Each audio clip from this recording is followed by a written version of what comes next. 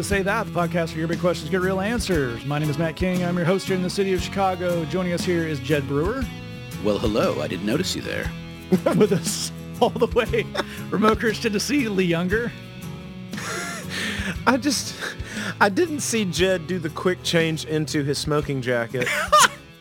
And I really didn't have my, I wasn't ready for just the smoky room of the lounge, the jazz club. That was amazing. Yeah, you listening can't see the video call we're on, but the amount of eyebrow cocking that happened as Jed shifted into that was truly like a 2001 The Rock level of eyebrow elevation was achieved on that. Nice. Yeah, I love my work. We've been doing this for 500 plus episodes. It's nice to know that Jed, even just in the one sentence, can still just surprise both Lee and I with what he comes up with in the moment. You may notice we are not joined by regular co-host Glenn Fitzgerald. Glenn is going to be stepping away from the podcast for the foreseeable future. No problem, no drama. Glenn is a very, very busy man. He runs a organization that is very time consuming, as you might imagine. And the podcast just kind of stopped fitting into his schedule. So we, of course, thank him for the many, many years of lending us his time and joining us here on the show. If you want to connect with Glenn online, you can do that. Twitter at Glenn Fitzgerald. Facebook, just his name, Glenn Fitzgerald, Fitzgerell. I literally thought that you said Glenning us his time when you said lending us his time. That's good. That's very good. That may have been some subconscious attempt at some branding. Yeah. And that, of course, is, as we said, there's no backstory, no drama, just a very busy man who's got other projects. As ever, if that's unsatisfactory to you, I invite you to create your own dramatic backstory. Maybe I always hope that those scenarios in your mind end with Glenn throwing a cocktail in my face. Well, again, we're back in the jazz club. Yeah, Yes. exactly. Yes. Jed just be in the corner being smooth while Glenn and I have a red-faced argument that ends with him throwing a nice martini in my face and me kind of, my bow tie flapping up into my face. These kind of, I figured it ends in a pratfall, as most things I'm involved with do. Suddenly there's a banana peel on the floor of the jazz club. I mean, it's, that's right. How did Matt become Mr. Bean all of a sudden in this scenario? It has happened. It's also happened in real life. For those of you with your winter scorekeeping update, Icy Sidewalks 2, Matt 0. Oh, dang. You okay? Oh, yeah, totally fine. I took many, many years of martial arts as a kid, and some people get to use that in their adulthood as like doing something really cool and like, stopping someone who's hassling a young woman in the street. In me, that manifests in just like after I've fallen at 36 years old, I'm like, okay, I still remember how to do that. I'm okay. The fun part, when you turn in your mid-30s, those of you, and we hope you all do, you fall in slow motion. Like it wasn't my feet kicked out from under me. It was like I had time to be like, well, I'm going down. Yeah, yeah. That's what that Fall Out Boy song is about. A lot of people don't know that. That's right. Well, there's also at our age, there's also the thing of once you've fallen, there's that deal, that thought of like, is there anything I need to do while I'm down here before I get back up? Yeah. Like is there like a shoe retie, reset a sock? Everything cool? Everything cool? All right, great. The thing you've inspired me to think about that's kind of a new happy place for me, I have no idea why, but Facebook has decided I need to see every possible ad for Cobra Kai, which is not a show I've ever watched. Wow. I have nothing against it, but I've never seen it. I've never expressed interest in it, but I've seen like 100 ads for it. And, as far as I can tell, most of the ads are men, I think in their 40s, kind of like broily threatening each other. Sure. And a lot of the threats appear to be, I don't know if you know, but I'm a black belt. And the thing that is now my new happy place is like a Matt King conversation, but Cobra Kai style. And he's like squaring off against somebody. He's like, you need to know I'm a black belt. Here's what that means. If you push me over, probably won't hurt me that much because I'm pretty good at falling. Like that would be incredible. Just slowly falling down on an icy sidewalk and being like, I mean, there's some slight bruising, but it's really not bad. I didn't do the thing where I stick my arm out and break my wrist. So we're all doing pretty well here. We're money ahead.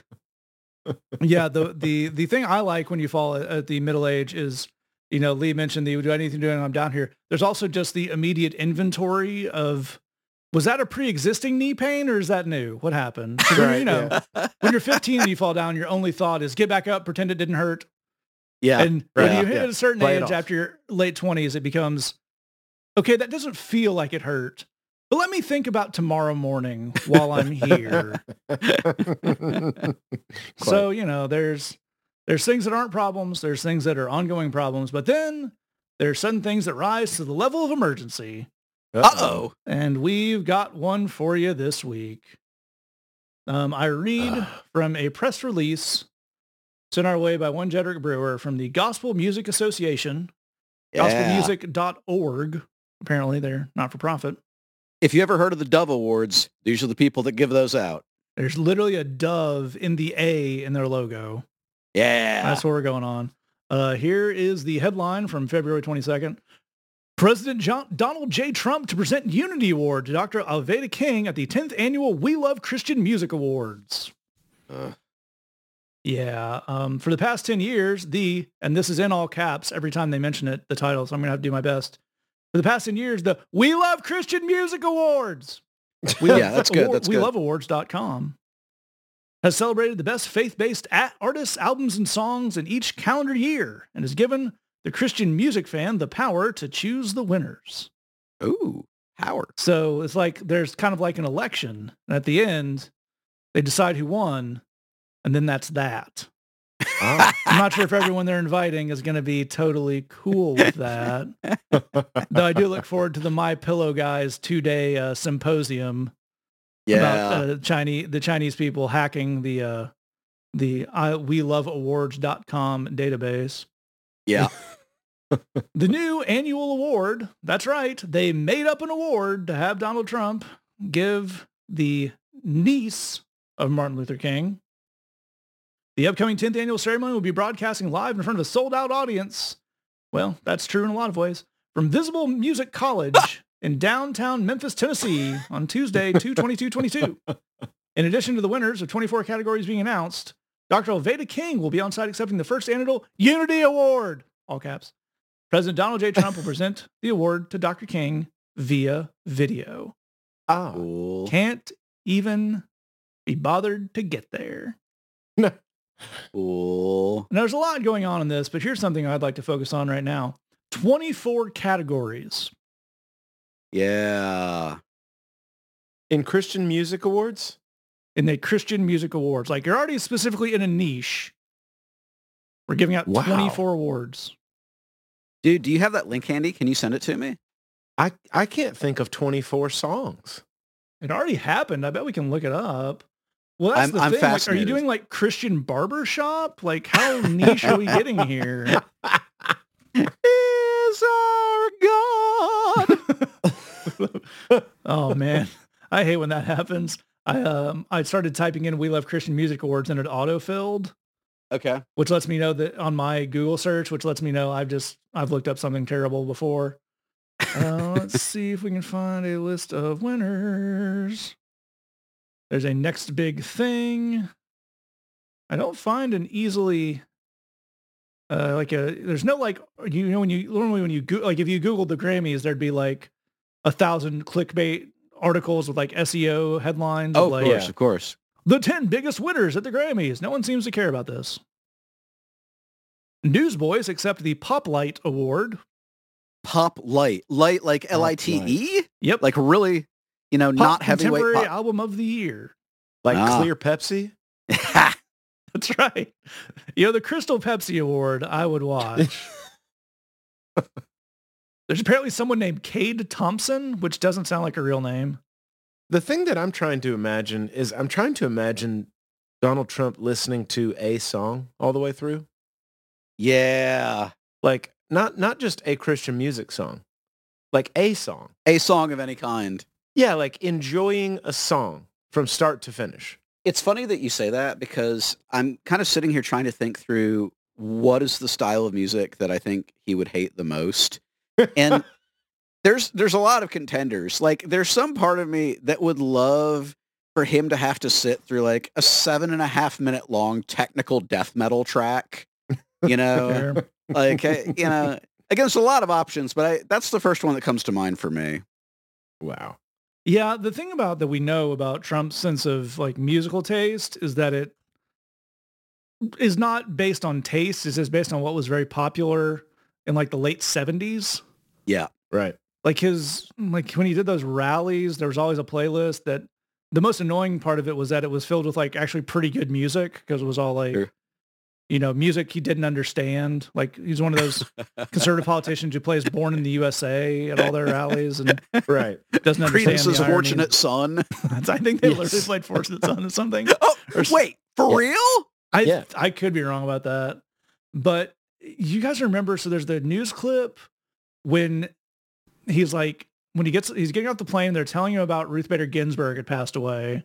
And he's trying to pretend that that's the first time he's heard that, but he's such a terrible actor. It's clearly like he was. I was like, oh, I'm just hearing about that for the first time. But Tiny Dancer is playing in the background, like just over the Wow. loudspeakers.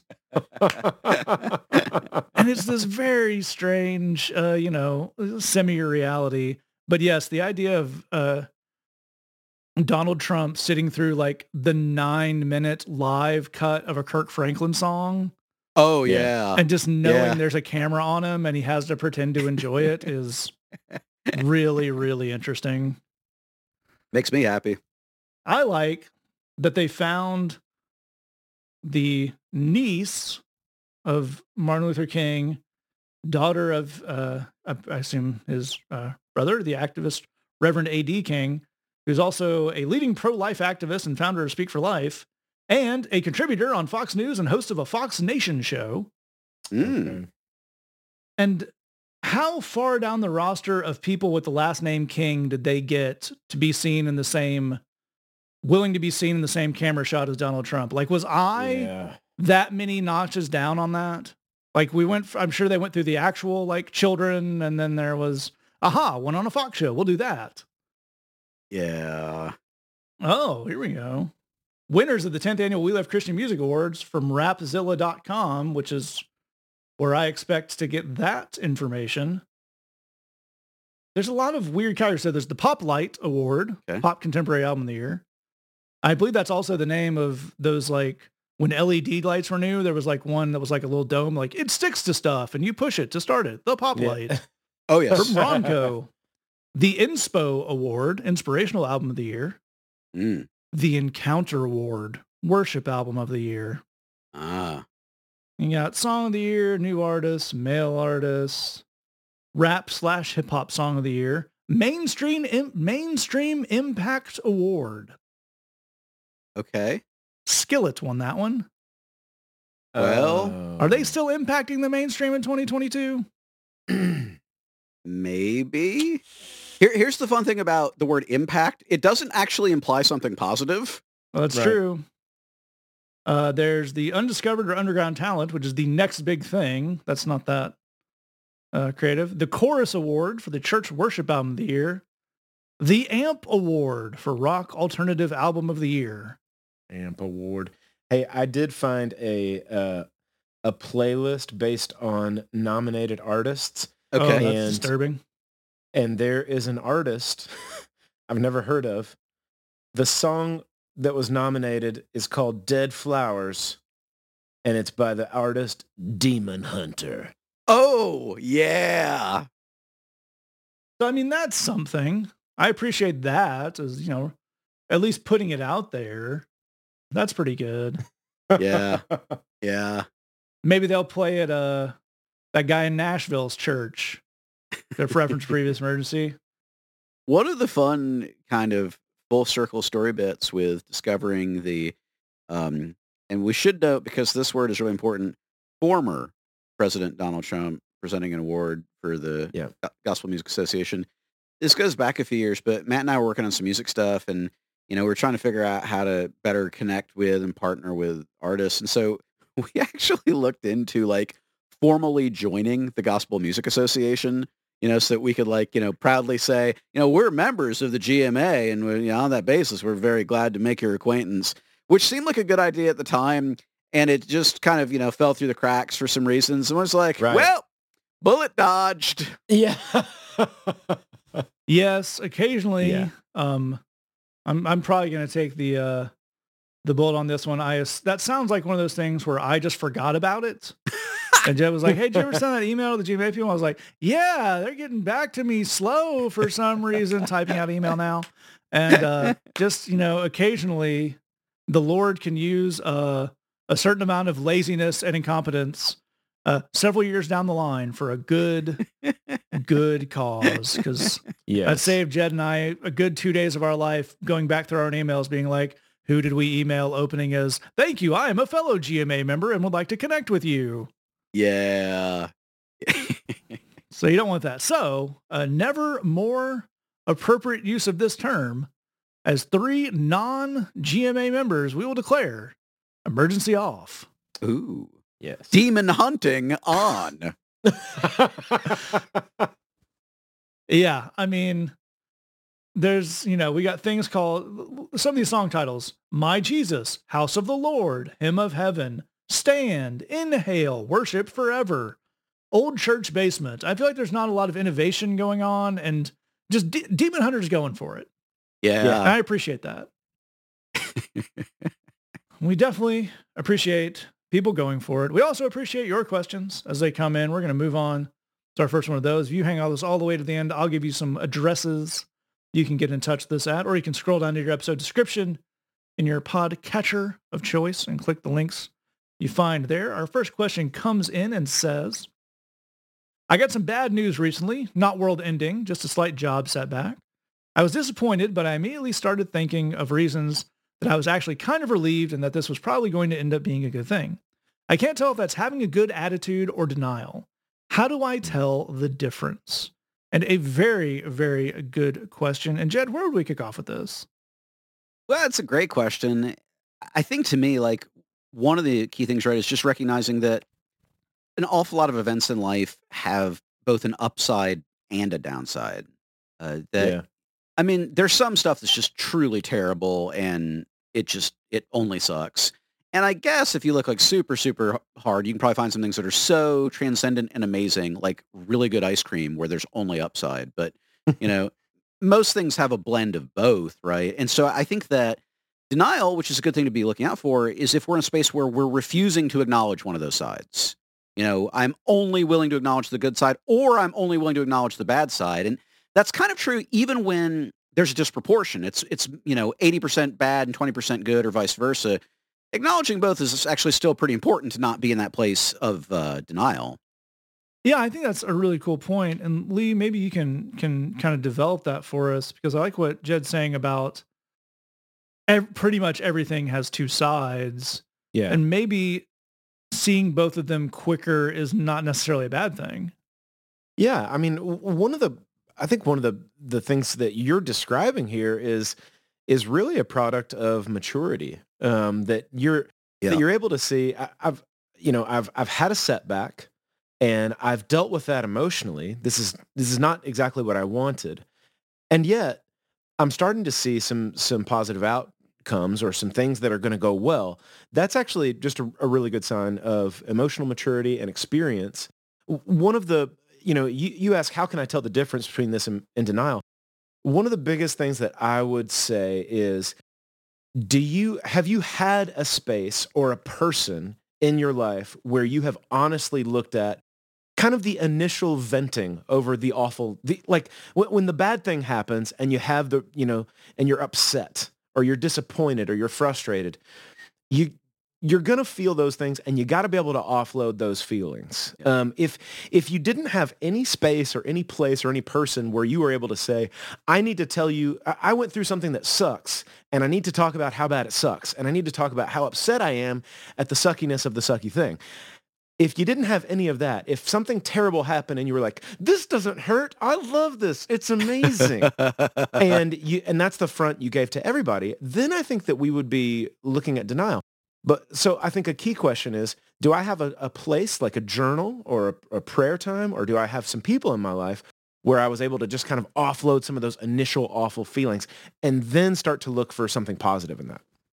Yeah, I think that's a really, really good point. That denial aspect often does come up in those ways where you're just trying to suppress something. But there's also the possibility that when you can also be in a weird kind of denial when you're looking at something that's an option. Yeah. Like, let's say, you applied for a job and you're like, yeah, it's cool. It's 45 minutes from my house, and that's kind of a long drive, but it's cool. I can listen to an audiobook or whatever. That's fine. And then you find you didn't get that job. You're like, actually, I did not want to drive an hour and a half every day. So that's pretty good.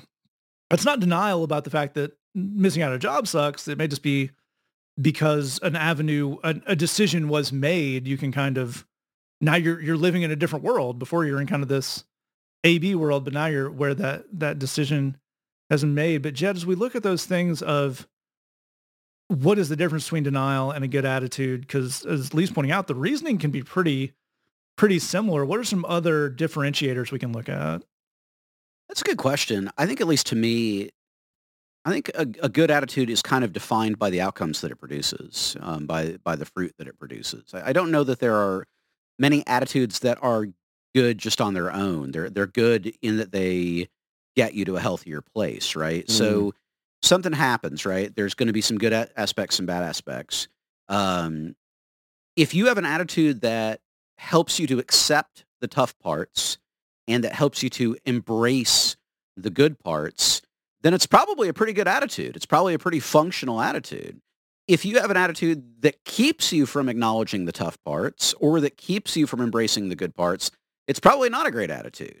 And I think that that's really important to kind of be outcome oriented, because if you are a person of faith, there's an awful lot of viewpoints that sound really spiritual that actually do not yield good results. Just the outcomes they yield are not great.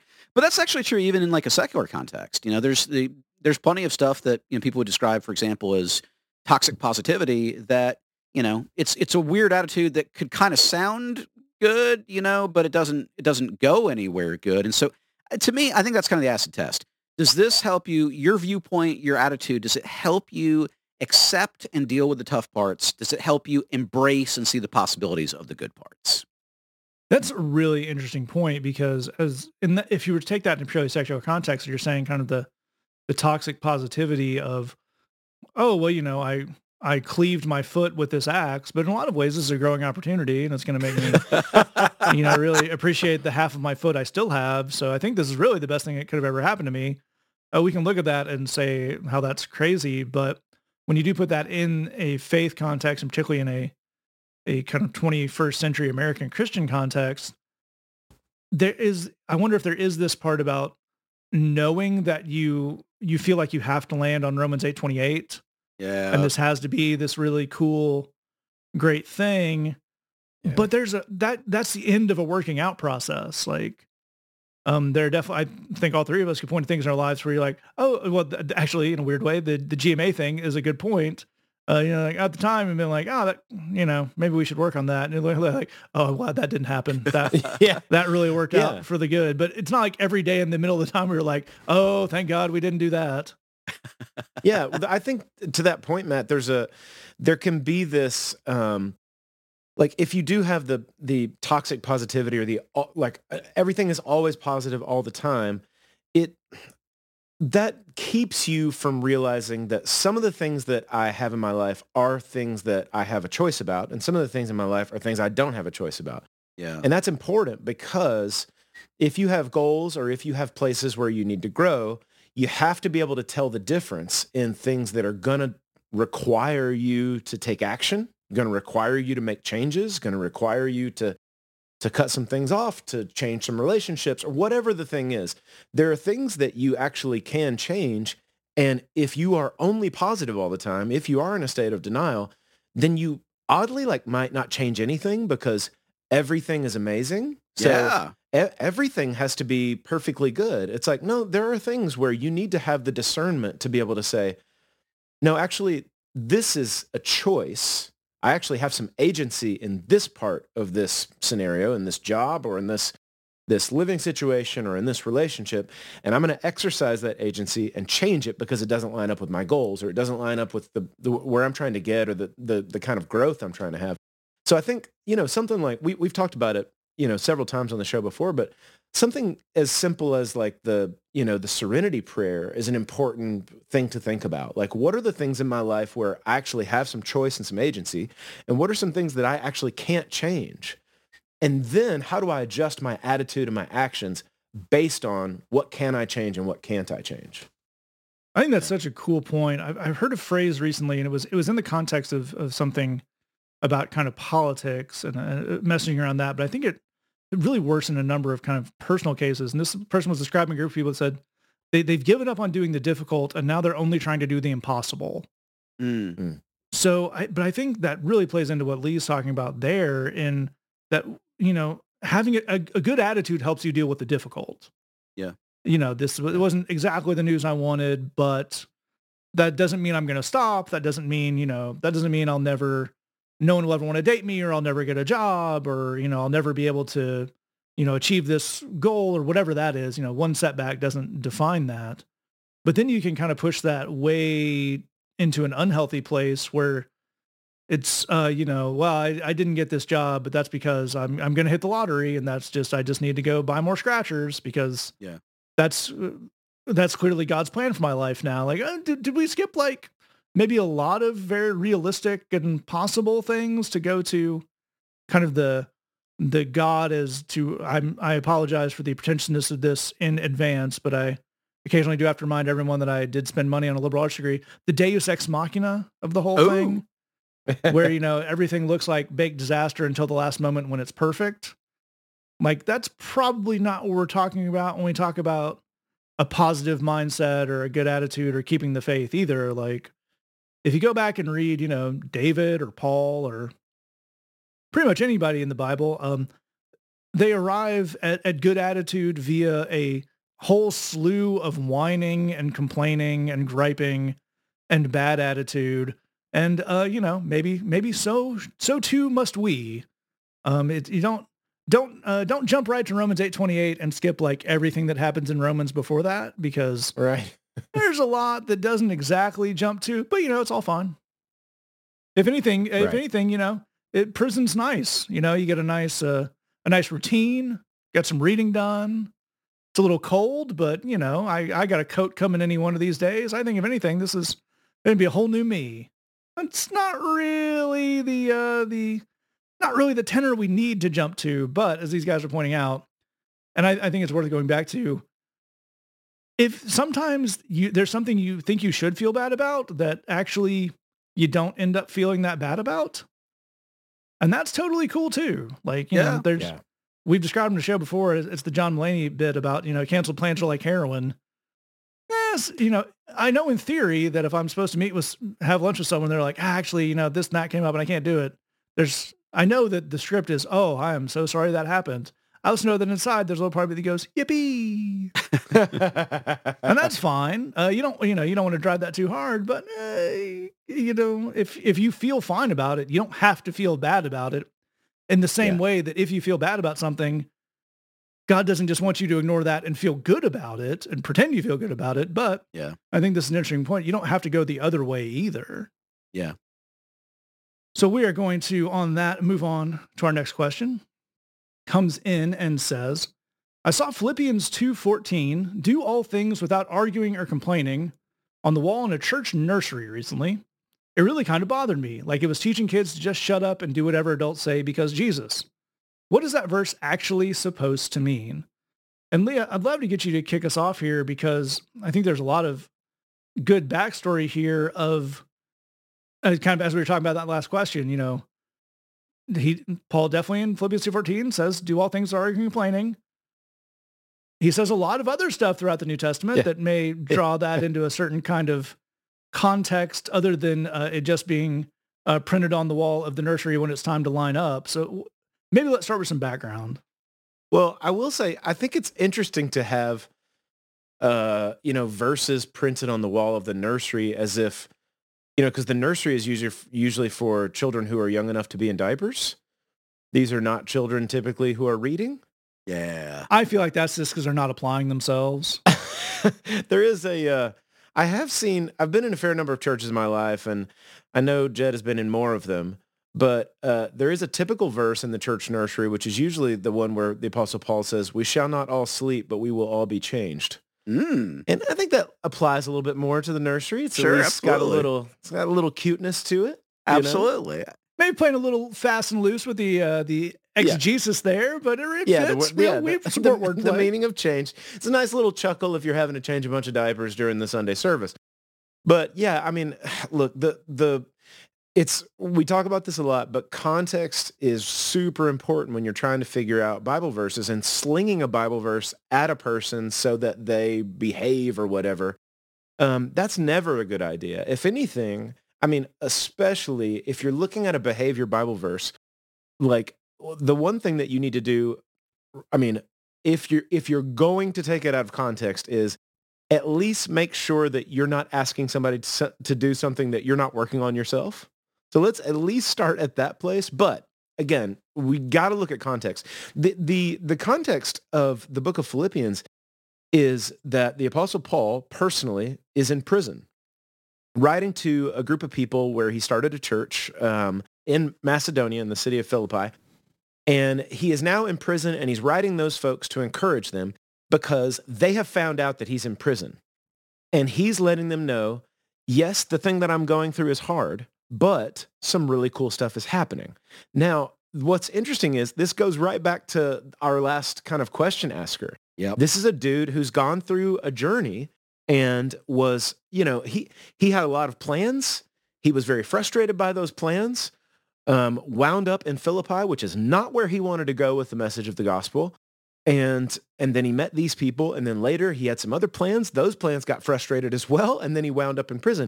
And I'm telling you, I don't know if you've ever met a lot of missionaries, but nail those people down to the floor and don't let them go around and do their work at full blast. They are going to be upset people. And being in a confined space is not where a missionary wants to be. But this dude he's talking to a world of people who are going to be going through suffering, and he's saying to them, listen, this is not where I wanted to be, but some cool stuff is happening. And I'm learning some stuff through that. And here's some of the things that I'm learning. And one of the things I'm learning is, like even when you spread out the context just a little bit, he says, if you can get something like arguing or complaining, even under control, which the word complaining it's a word that means to murmur.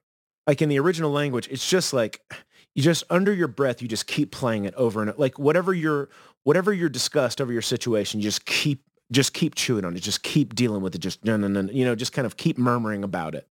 He's like, look, deal with it, get it out of the way, and start looking for the next strategy. Exactly as we answered that first question. He's like, if you're a person that can process like that and find what God is doing, he says, you will be like a star shining in the universe. Nobody is like that. It's an amazing, unique thing. I'm not telling you everybody needs to be a professional at it, but I am saying that I am going through a tough thing. It's not where I want it to be, but I'm learning some stuff, and it's unique stuff. And I think it's something that we could start to get our heads around. Yeah, I think that's a really, really cool point. And I think you make a very important distinction, and maybe is different than the way we think about really some of these verses, but also the Bible in general. For people who grew up in church, obviously, there's children's Bibles and you get started with it young, and it's because they are kind of foundational stories to our culture. There's a part of them that can kind of get lumped in with fairy tales and moral teachings and all that stuff.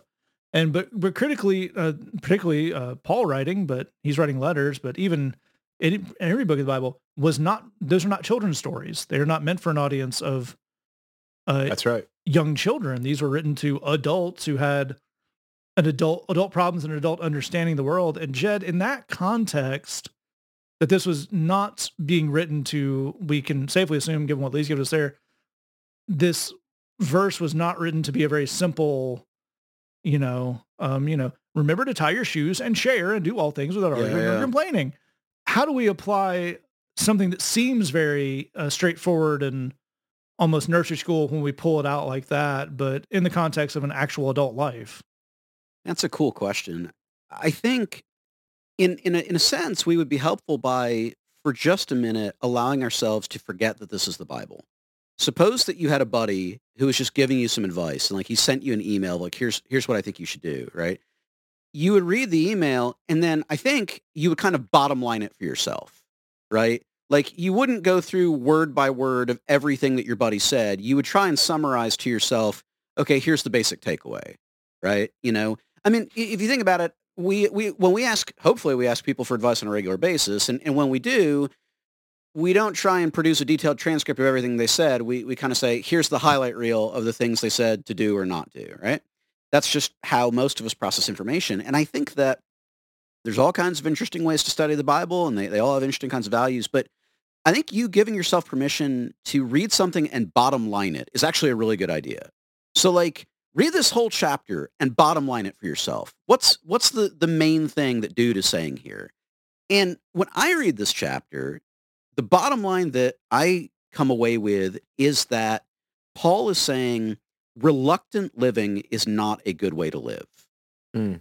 And that really resonates with me because I've gone through huge periods in life where my basic view was, oh man, I don't want to do this. I don't want to be here. I'm not the right guy for this. To quote a naughty movie that no one should watch, I wasn't even supposed to be in today, man. Like, I've gone through years in life where that was my view of life. And forget about whatever else. That's just not a fun way to live. It's just, it's not rewarding. It doesn't help me. It doesn't help anybody else. And by contrast, in the spirit of shining like stars in the universe, dude, I bet you've met in your life maybe once or twice someone who was just like, they were just leaning into their own life. They were like, no, I'm going to be about it. You know, I got struggles, I got problems, but I'm going to be about the life that I'm in. I'm going to, I'm going to take ownership of it and I'm going to do it. And it's like, wow, that's kind of amazing. That's a really cool way to live. And I think in the spirit of bottom lining the passage, I think, at least to me, that's what Paul is saying. He's saying, lean into your life. That's what Jesus did. Lean into the life that you've been given. It's a gift. Take it. Do something with it. You know, all of that reluctance and whatnot that we're all tempted to doesn't go anywhere good. And so to that end, the idea of the complaining and arguing, that's just symptoms of another problem, man. It's not really about the complaining and arguing. It's about when you live reluctantly, that's what comes out. Yeah, dude, this is such a cool point. And when you spread back out, even taking in some of the stuff that he says in chapter 1, which we should say, this is one kind of nerdy, like, little fact about pretty much everything Paul ever wrote. He never gets to behavior stuff until after he spent a lot of time telling you the who you are stuff because of what Jesus has done. Yeah. And that's a really cool thing to know. And it's a really good reason you should never rip behavior moments out of Paul's letters, because he didn't want them read in that context. All the real specific instructions of Romans chapter 12 come after all the amazing things he says about who you are in the end of chapter 3, 4, and 5. Like, there's a big buildup to that stuff. Yeah. And the same thing is true for the book of Philippians. In chapter 1, he has this great moment where he says, being confident of this, that he who began a good work in you will carry it on to completion until the day of Christ Jesus. You're going to get where God's getting you. Yeah. So, having heard something that amazing, now, within the safety of that, I'm telling you, man, I'm learning some stuff about just being about your life. He says a thing in chapter 1, exactly to Jed's point of, like, he says, I eagerly expect and hope that I will in no way be ashamed, but will have sufficient courage so that now as always, Christ will be exalted in my body, whether by life or by death. For to me, to live is Christ and to die is gain. It's like, this dude's a firecracker, man. He's like my son Jack is 13 years old, and I was asking him, like, I picked him up from school, and I was like, dude, how was your day? And he was like, it was pretty good. And I was like, what are you going to do this afternoon? He said, I'm going to be awesome. And that's like, literally, that's the way the kid thinks. Is like, he's thing like, ever, man. Yeah, he's like, I dig me, and I think I'm awesome, and my plan this afternoon is to be awesome. And love that. And gentle listener, lo, he was. Yeah. yeah, he was. And like, and I realized that not everybody has the same temperament, not everybody has the same personality, and so we don't want to paint it as a thing where there's like this cookie cutter way to live where, you know, you just got to rise up and be amazing or whatever. But I love the phrase that you were saying, Jed, about reluctant living. And I think it's important for us to understand that none of these nitpicky behavior things were ever meant to be nitpicky. They were supposed to be drawn into this whole context of this dude saying, God has something he's doing in you. He's going to get you there. And me understanding that, that's why I live all out, you know? Yeah. Yeah. Yeah, I think that's such a cool point on that, because these things that we're kind of talking about here are why this is a very cool verse and why it's such a weird thing to put on the wall of your nursery. Might tell you something about that institution, but that's really neither here nor there. But it is that thing, and I want to go back to something Jed was saying earlier about are arguing, complaining the symptoms of a deeper disease. I think in a lot of cases, quite often they certainly are. But I think there is another thing that happens alongside that where it can be a thing where it's the arguing and complaining can lead to a certain mindset. Yeah. Like when you're always finding the thing to complain about, when that's just, and you know, we've all been there. Actually, recently on the show, Lee was making a really interesting point about how one of the quickest ways to like start a casual conversation with people you don't really know very well is just find something to complain about. Yeah. Like the weather, the local sports team or whatever. Like that's just so much easier than, what are you guys excited about today? What are we feeling positive and affirming feelings about? Like finding something to gripe about is just there. But, you know, as we talk about a lot, you know, this natural feelings, you have to have safe places to get that out. But I do think there is a mental pathway that can kind of get grooved in if you look at every situation and just like, what's the thing that's going to disappoint me about this? Yeah. What about this is not as good as it could be? Well, one of the things too that I was just thinking about was like not just taking this letter in context, but just this dude that wrote this in context. When you know more about his life, and for folks who are kind of on, you know, you're kind of maybe newer to some of this Christian stuff. This was a guy that for his entire growing up years was based on grievances. Just like, we are going to be right about everything, and anybody that doesn't do everything exactly the way that we say is right, we are upset about, and we will put them in trouble. And it's just like, this was a dude that lived on grievances and just being upset and just being angry at the people who were not right. And then he had an encounter with Jesus, and he was a different dude, and he grew and he changed. And I think part of this is him saying, again, like Jeb was saying earlier, like take this out of the context of Christianity. Somebody that lived a lot of his life just like in a grievance kind of mindset. Yeah. Had a change and realized, man, that really sucked. It really sucked to just live. And right now we're in a world where a huge swath of people, their whole thing, they're just motivated by grievances. Yeah. And we're all a little tired of it. And so I think we can all kind of accept like, man, I may not know how to key into this, but it would be a cooler life and a cooler mindset to not be motivated by grievance all the time. Yeah, I think that's such a cool point. And I will go back to the beginning of do all things arguing and complaining on the wall of the children's room. Does not tell you much about the Apostle Paul, doesn't tell you much about the Bible. Again, might tell you a little bit about that church. That might be, and it might just be that, you know, somebody thought that'd be funny. But it does remind me of many years ago walking around kind of the area where Jed and I live. And there was a church, it was a big older Presbyterian church that had carved into it John 14:24, whoever does not love me does not keep my words. And it's one of those like, folks, that was a choice. Yeah. There's a lot of other stuff. Just, you can just go with John 14:18. I will not leave you as orphans. I will come to you. That's nice. Yeah. Once you carve something. Little regressive posture. Didn't even go with, if you love me, you will keep my commandments. Just, if you don't love me, you won't. Yeah.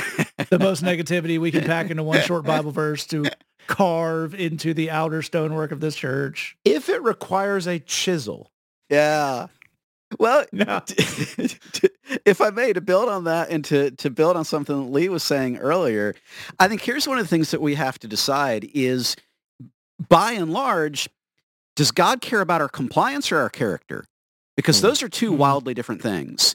And American Christians love compliance. They don't care about your character. They love compliance. And here's the thing. You can comply with the teaching, do all things without arguing or complaining, and be a miserable human being. Like, you can just never say negative stuff out loud and be completely miserable and violate every theme of what Paul said in the book of Philippians. Absolutely can be done. And Yeah. go right ahead, dude. Hit it. I was just going to say, the American Christians love compliance so much that we have 28 categories of Christian music. You never have to listen to any other kind of music, Jed. Dude. Comply!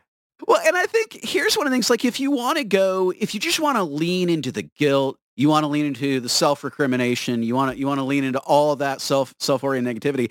Actually, character is your much better bet. And I'll tell you why. Here's one of the things that I've learned about myself. I have this passionate desire to be a tragic figure. Just like there are some people who are motivated by grievance, I so badly want to be a tragic figure. Like, if I'm not minding the shop on that, my brain is building that narrative all the time. And it's one of those things where I guarantee you, I can go through a week and not argue or complain about anything and be wallowing in my own tragic nature. Like, I just pictured Jed crafting his own Icarus wings. It just, that image, just Icarus Jed, just jumped into my mind. Dude, like, this is a few weeks ago, a good friend of mine who, he's got his own struggles, and he was super cool and super loving about it. We've been talking about some stuff, and he's just like, hey man, can I say something to you? I'm like, yeah. And this is a dude who does not speak in Christianese at all. But he's like, well, just sometimes you're kind of like this and kind of like that. I'm like, oh dude, I'm being a tragic figure. That's what you're picking up on. Oh, I'm glad you said that. I need to not do that, because I really do want to do that super hard. So wow. if you're, and you know what, like with little kids, and I think that's part of what makes this kind of jacked up with the nursery too, is like, at the end of the day, if we want to raise children in the Lord, we need to teach them to focus on character. Like, compliance is useful for getting along in a society, but man, being people of God is about the heart. It's about the character. And I believe that's what we need. I believe that's what Paul's actually talking about. Amen. Yeah, that's all fantastic stuff. I'm now just picturing Jed wearing a dark trench coat. There's a Goethe Street in Chicago on the north side. Yes, there is. And just the sorrows of young Brewer just posing for his own. Yeah. But I think that's also, as we move on, a great point, because, Lee talked about being aggrieved earlier. And maybe we all don't want to be a tragic figure, but I think, and maybe this is a white middle class male characteristic in America, but I think it's strong in a lot of people. Everybody just wants to be aggrieved, man. Oh, yeah. There's part of you that if you don't watch out for that, you will be the main character and central victim of all the universe's machinations. Wow. And maybe the idea that you shouldn't give in to arguing and complaining is a good way to create a bulwark against such a thing. And we're going to move on to our final question here. It comes in and says, I hear people talk about epiphanies or spiritual awakenings. Sounds like a great thing to go through. It got me thinking, can I prepare for one or make one more likely? Or is that the kind of thing that just happens and you realize what it was later on? Another very, very cool question. And Lee, where do we start off with this one? Yeah, I mean, as far as like, big epiphanies or giant realizations and everything cleared up for me, I really don't know what to say. It's not something that I've had a whole lot of experience with personally. I haven't had, the moment where it all changed for me and then I never struggled with X again. I didn't experience anything like that. The thing that I would say is I would challenge you, instead of trying to tip the scales on an epiphany moment where everything changes, to do the things that would ready you for gradual growth, as opposed to the big epiphany. The big epiphany sounds cool and it's dramatic and makes a great story. What is more useful for your relationships, for your walk of faith, for your life in general, is the kind of hardiness and tenacity that's built from a person who is learning how to grow slowly over time. That is the thing that I would personally be a little more interested in working on is, okay, what are the things that I'm going to need to be able to grow in a, like sometimes I'm going to grow, sometimes I'm going to fall. But if I plot it, what we call the line of best fit is I'm in an upward trend over a long period of time. To me, that has, and I say this not only personally because of my lack of the epiphany moment where everything changed, but also as a person who has been a pastor for a long time. I can tell you that, I mean, even in the Lord's story of the sower, the person that's super passionate and has the huge growth moment, but doesn't have a lot of root, is the person that doesn't last very long.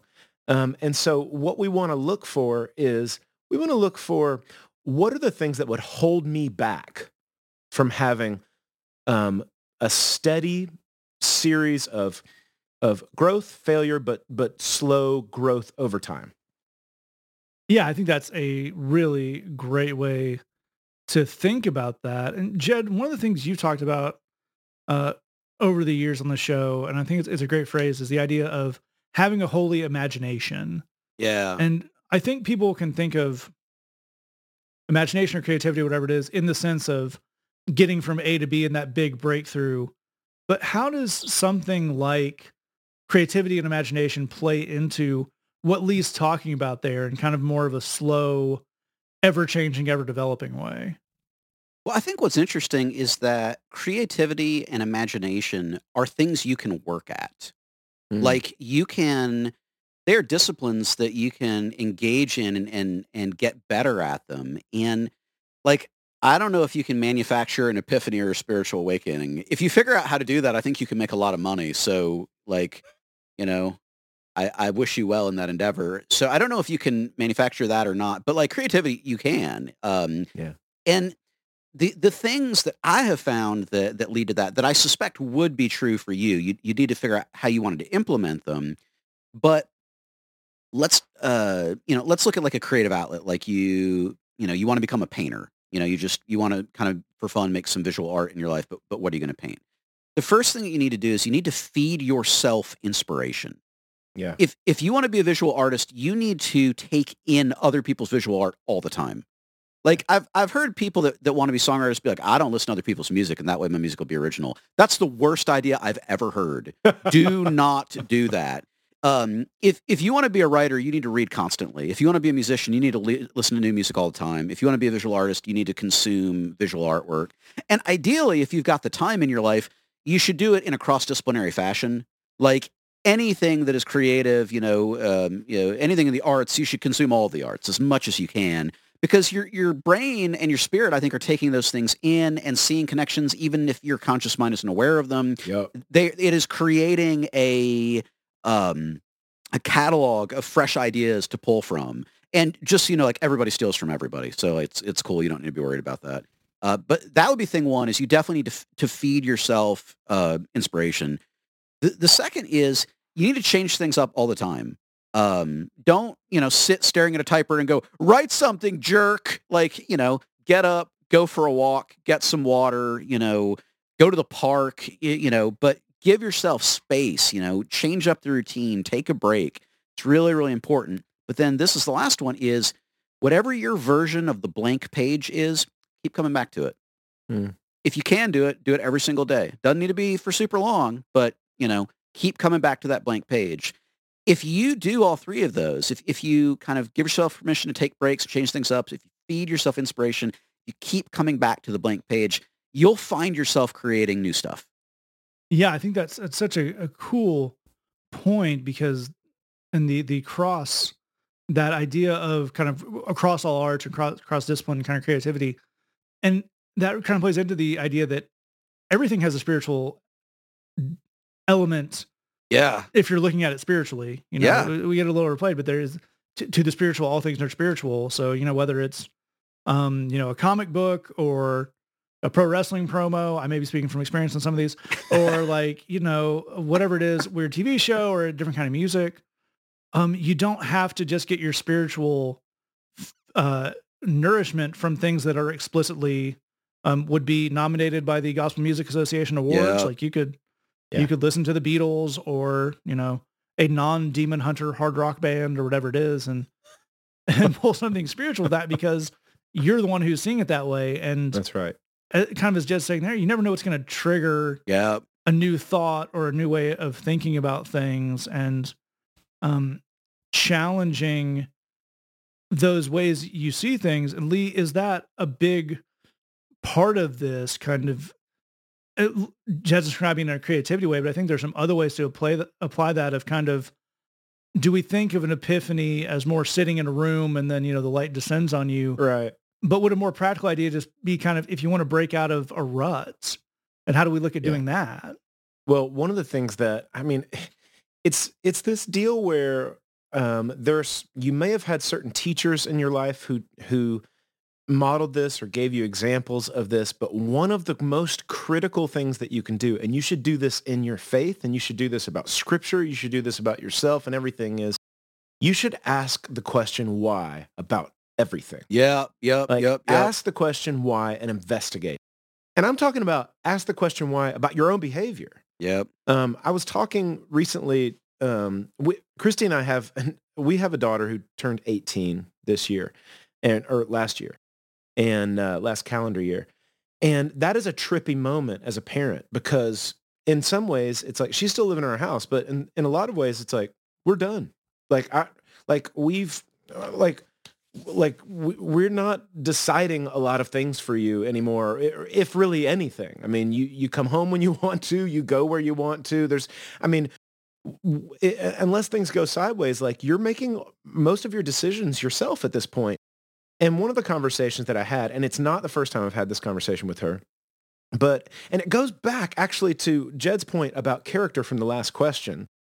But one of the conversations that I've had with her a lot, and especially when she did turn 18, is I was like, man, look, the one thing that I want to encourage you to do is, whenever you experience something new, take some time after that experience and interrogate it.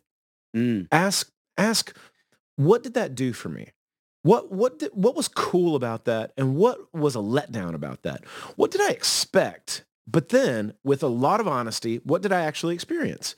What things about that do I want to replicate? And what things about that do I not want to experience again? And how can I steer that?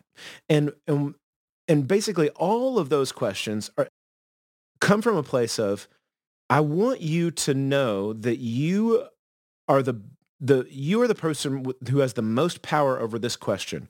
What kind of a heart do I want to live in? Yeah, and dude. what kind of life do I want to live? But a big part of that is, in all your experiences and all your situations and Scripture and relationships, ask the question why. Why did I do that? Why did that person say that? Why? Not in a judgmental way, but this is really a cry to stay curious. Yeah. I think one of the most tragic moments that happens in the whole canon of Scripture is early in Jesus' ministry, when he's near his hometown and he starts doing a bunch of amazing stuff. And all the people say, wait, him? That's the carpenter's kid. We know him. That's Mary is his mom, and James and Judas are his brothers. We know that guy. Like, they stopped being curious about him.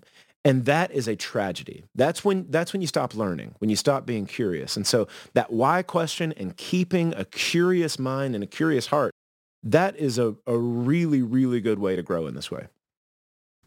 Yeah, I think that's such a cool point about, and it kind of takes back to that point of creativity, because that is a lack of creative thinking. And there's also, areas throughout Scripture where people try to get Jesus to reduce someone down to, I know what this is. This is the kind of woman who got caught cheating, or, the Pharisees saying, all sorts of people. If he knew what kind of person that was, he wouldn't be seen associating with them, because we have that broken down. We have that.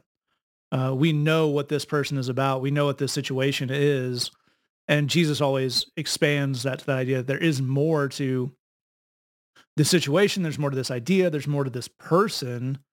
And Jed, maybe to close us out, how does that attitude tie into the idea of things like spiritual awakening and epiphany, in the sense of something that there's always another level to? This isn't a spiritual awakening, whatever, isn't just leveling up to achieving nirvana. That's not, that's not in Christian theology, but just there's always, how do we deal with thinking about these things when they're always a new level, a new layer, a new kind of understanding to get to? Man, that's a really great question. I think that I want to build on Lee's awesome advice of, in addition to asking why, I think it's worth asking regularly, kind of interrogating your own beliefs of which of these things are not a match for the person that I am or the person that I want to be. Yeah. In other words, what things am I holding on to because somebody said I had to, that I would be better served to simply let go of?